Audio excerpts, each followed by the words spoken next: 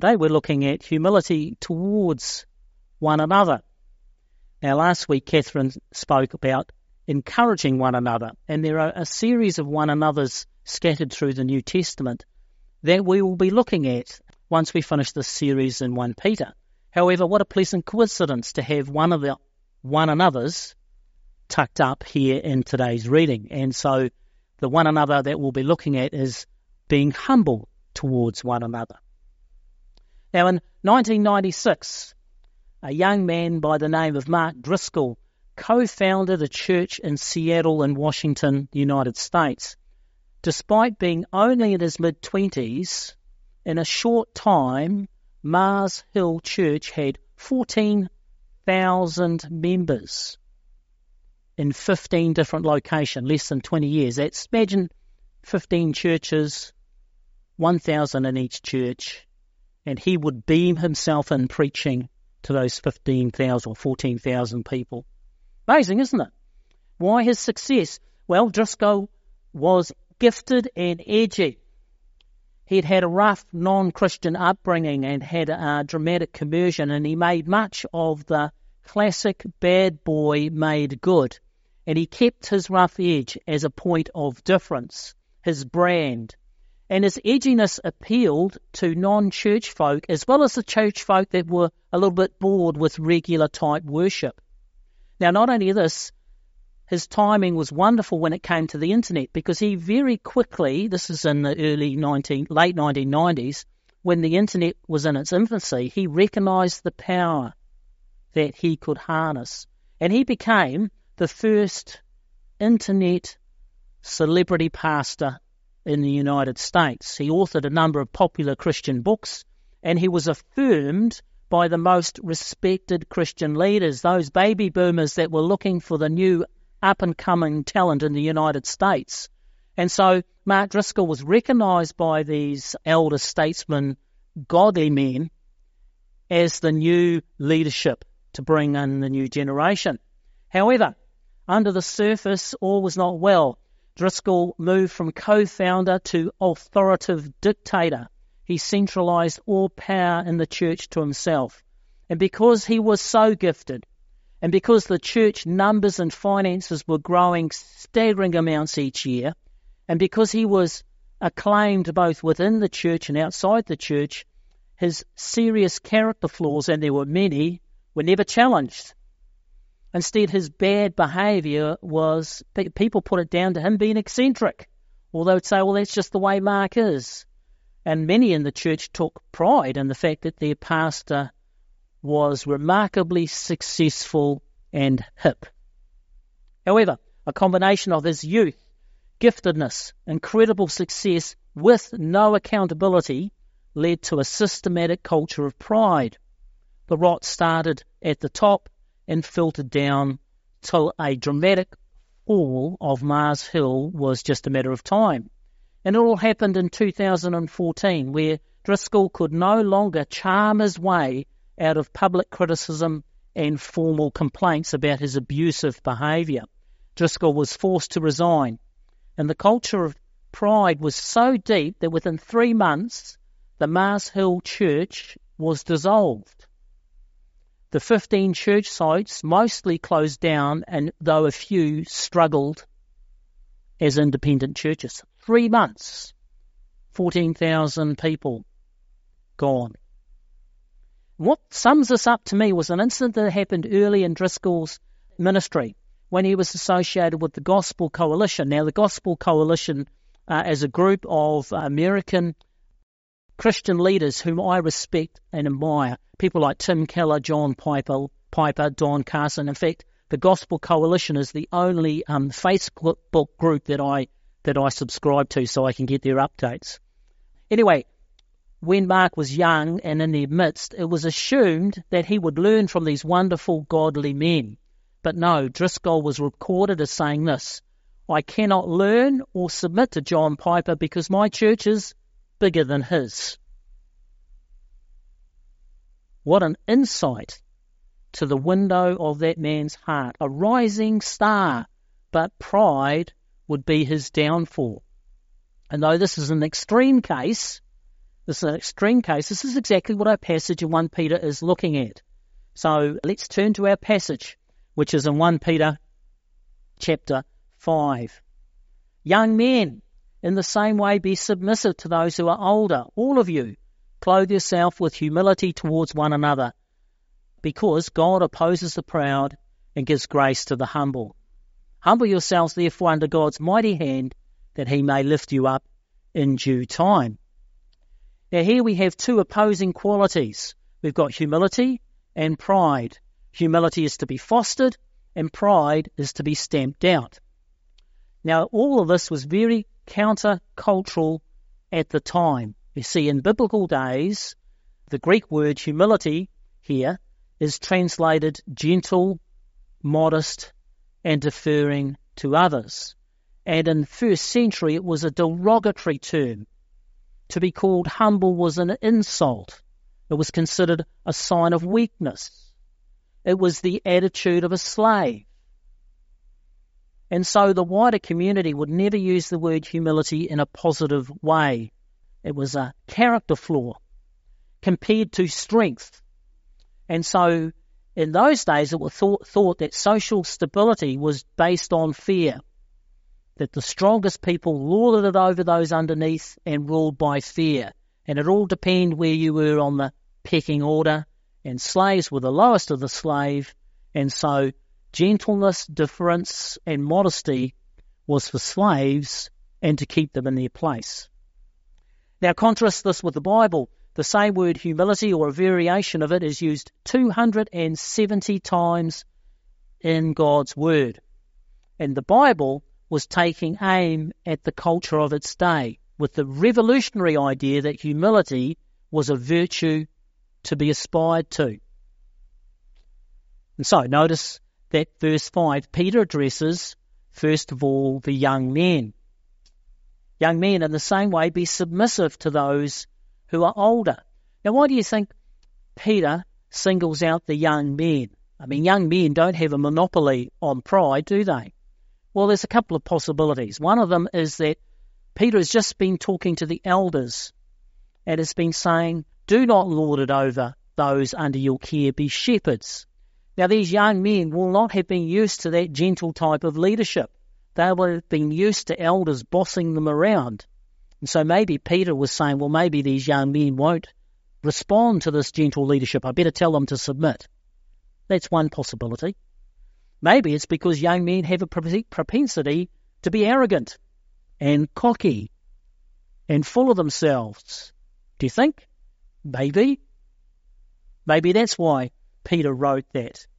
However, he doesn't spend time dwelling on that for the young men, because he moves straight on to make sure that all of you, and this is verse 5, the second part of verse 5, all of you clothe yourself with humility towards one another.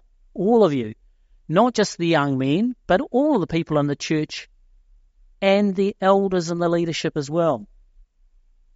Again, unheard of in Greco-Roman society, where the leaders were to lord it over, not to be equally humble. See how revolutionary this is.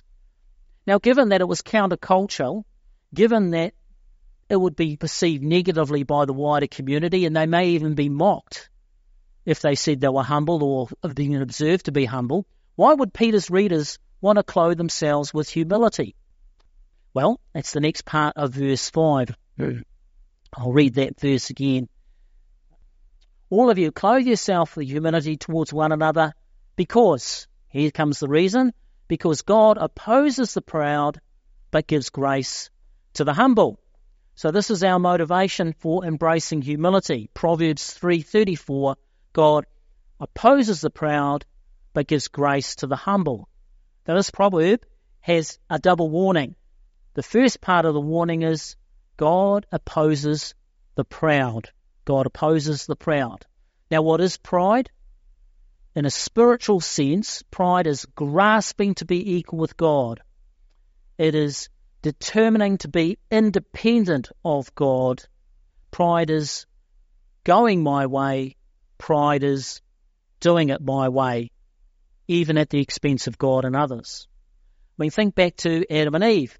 What was the temptation Eve faced in the garden? Well, if she ate the fruit from the tree of the knowledge of good and evil, she would be like God.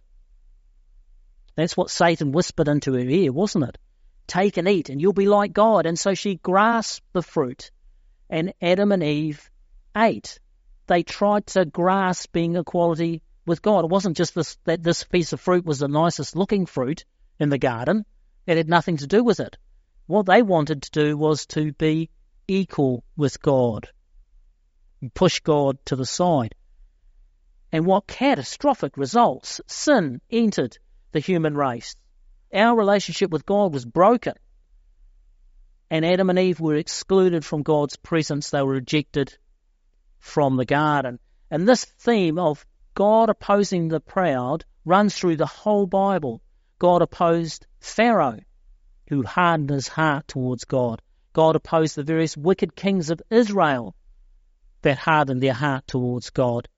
And God opposed the Pharisees in the New Testament who hardened their heart to God. God is clear. Because he opposes the proud, do not let pride take root in the local church. Do not let pride take root in St. Andrews. So this is the first warning of the proverb. The second is that the proud do not receive God's grace. It's only the humble who receive salvation. And this is why humility is not an optional extra, for there is no salvation without humility. Now, it's a bit of a bold claim for the preacher to make, isn't it? There is no salvation without humility. Am I right? Well, what do I mean by that? Well, if anyone comes to God and says, God, I want a relationship with you. Look at all my accomplishments. Look at all that I've done. How do you think God's going to respond? God's going to say to them, you do not know who I am. You do not know who you are, and you do not know what the cross of Jesus means. However, if any of us come saying, oh Lord, I'm so sorry. I repent. I need your grace. I've got nothing to offer you that will enable me to find favour with you. Oh, for Jesus' sake, accept me. Now, what's that? Well, yes, it is faith and grace, but it's humility, isn't it? And that's why humility is not an optional extra for Christians. Let me put it this way. The only thing that can kill you eternally is a lack of humility. It's pride. You can lack anything else, but if you lack humility, then you will not be saved. Because humility connects us with God. And this is why we're instructed in 1 Peter chapter 5 verse 6. Humble yourselves therefore under God's mighty hand, that he might lift you up in due time. Now the question is, how do we humble ourselves? How do we clothe ourselves with humility? How do we foster ourselves with humility? Well, to get practical and to look at the example of Jesus himself, we're going to move to Philippians chapter 2, the most famous of verses on, or passages on humility. Why is it so famous? Because we see Jesus putting humility into work. We see Jesus humbling himself under God's mighty hand, and we see God lifting Jesus up. Now, Philippians, it was a letter written by the Apostle Paul, and he was giving exactly the same pastoral advice that Peter was giving to his readers. Both Peter and Paul are saying, make humility a priority. Make humility a priority. They've got slightly different approaches, but it's the same effect thereafter. So what does Paul say? Well, Philippians chapter 2, verse 3. Do nothing out of selfish ambition or vain conceit, but in humility consider others better than yourselves. Each of you should look not only to your own interests, but also to the interests of others. Notice we've got the same contrast here as we have in 1 Peter, the contrast of pride versus humility, though Paul calls pride selfish ambition and vain conceit. And so we're just like in 1 Peter, we have nothing to do with pride, Nothing to do with selfish ambition and vain conceit, but to embrace humility. Now, what's new to this passage is it tells us how to foster humility, how to clothe ourselves and nurture humility. Now, this is always a challenge because this is how it normally works. As soon as I make progress in humility, I start to feel pleased with myself. And then I see someone who's proud and I say, gosh, look at how proud that person is. I'm glad I'm not like him. It happens, doesn't it? Gosh, look how proud Mark Driscoll is. I'm glad I'm not like him. And guess what's happening? Pride is slipping in the back door. Of all the virtues, humility is the most shy. Because as soon as you focus on humility, it kind of skirts away as pride slips in. I mean, you can focus on encouraging one another. That's easy, isn't it? You can focus on loving each other. I mean, it may be hard, but you kind of know where you're going. But humility, it's really hard to focus on. And so Philippians gives us the workaround that reduces the options or the chance of pride slipping in the back door. And that is, we are to look not to our own interests, but also to the interests of others. And that's how we foster humility. It's not that we ignore our own interests. It's just that we are intentional about looking to the interests of others. Now, here's a helpful slogan, a modern-day proverb that you may have heard before, which I think is tremendously helpful. Humility is not thinking less of yourself, but thinking of yourself less. It's a bit tricky, that one, isn't it? You've got to think, well, what's happening here? Let me unpack that. Humility is not thinking, I am a miserable worm of a person. And that's not biblical humility. Thinking, I'm just an awful person.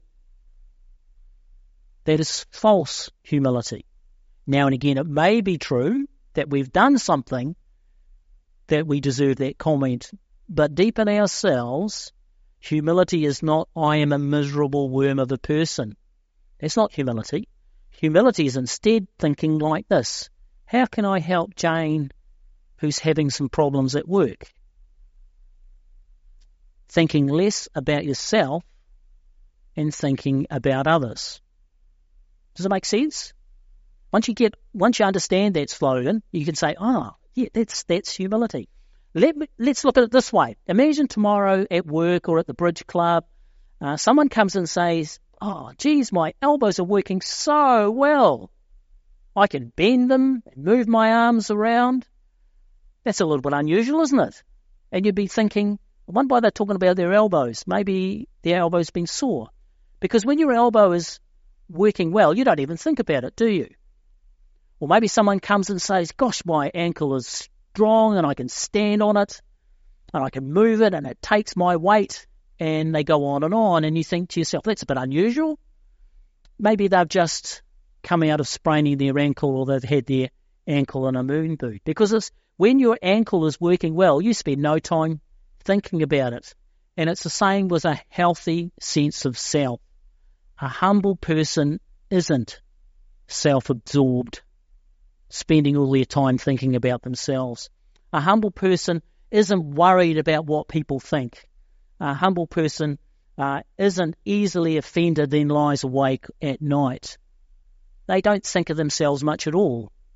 In the same way that when your elbow or ankle is working well, you don't think about your ankle or elbow at all. And this is how we clothe ourselves with humility, not by thinking how we can be more humble, but looking to the interests of others. Of not spending all our time trying to work out how to bless ourselves, not to spend all our time planning to bless ourselves and make our lives happier, but to spend time on how we can bless others. Now, of course, our passage from Philippians moves from instructing us to look to the interests of others to showing how Jesus makes this wonderfully and puts it into practice so well. And then we pick up this part, and this is thought to be a hymn. And so, if you have your Bibles there, you'll notice that this next bit is set out in verse like the Psalms are.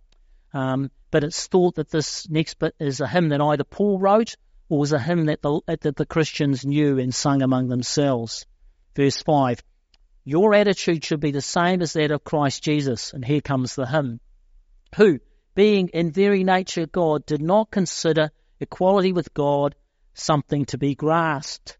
Equality with God, something to be grasped. Where have we heard about that?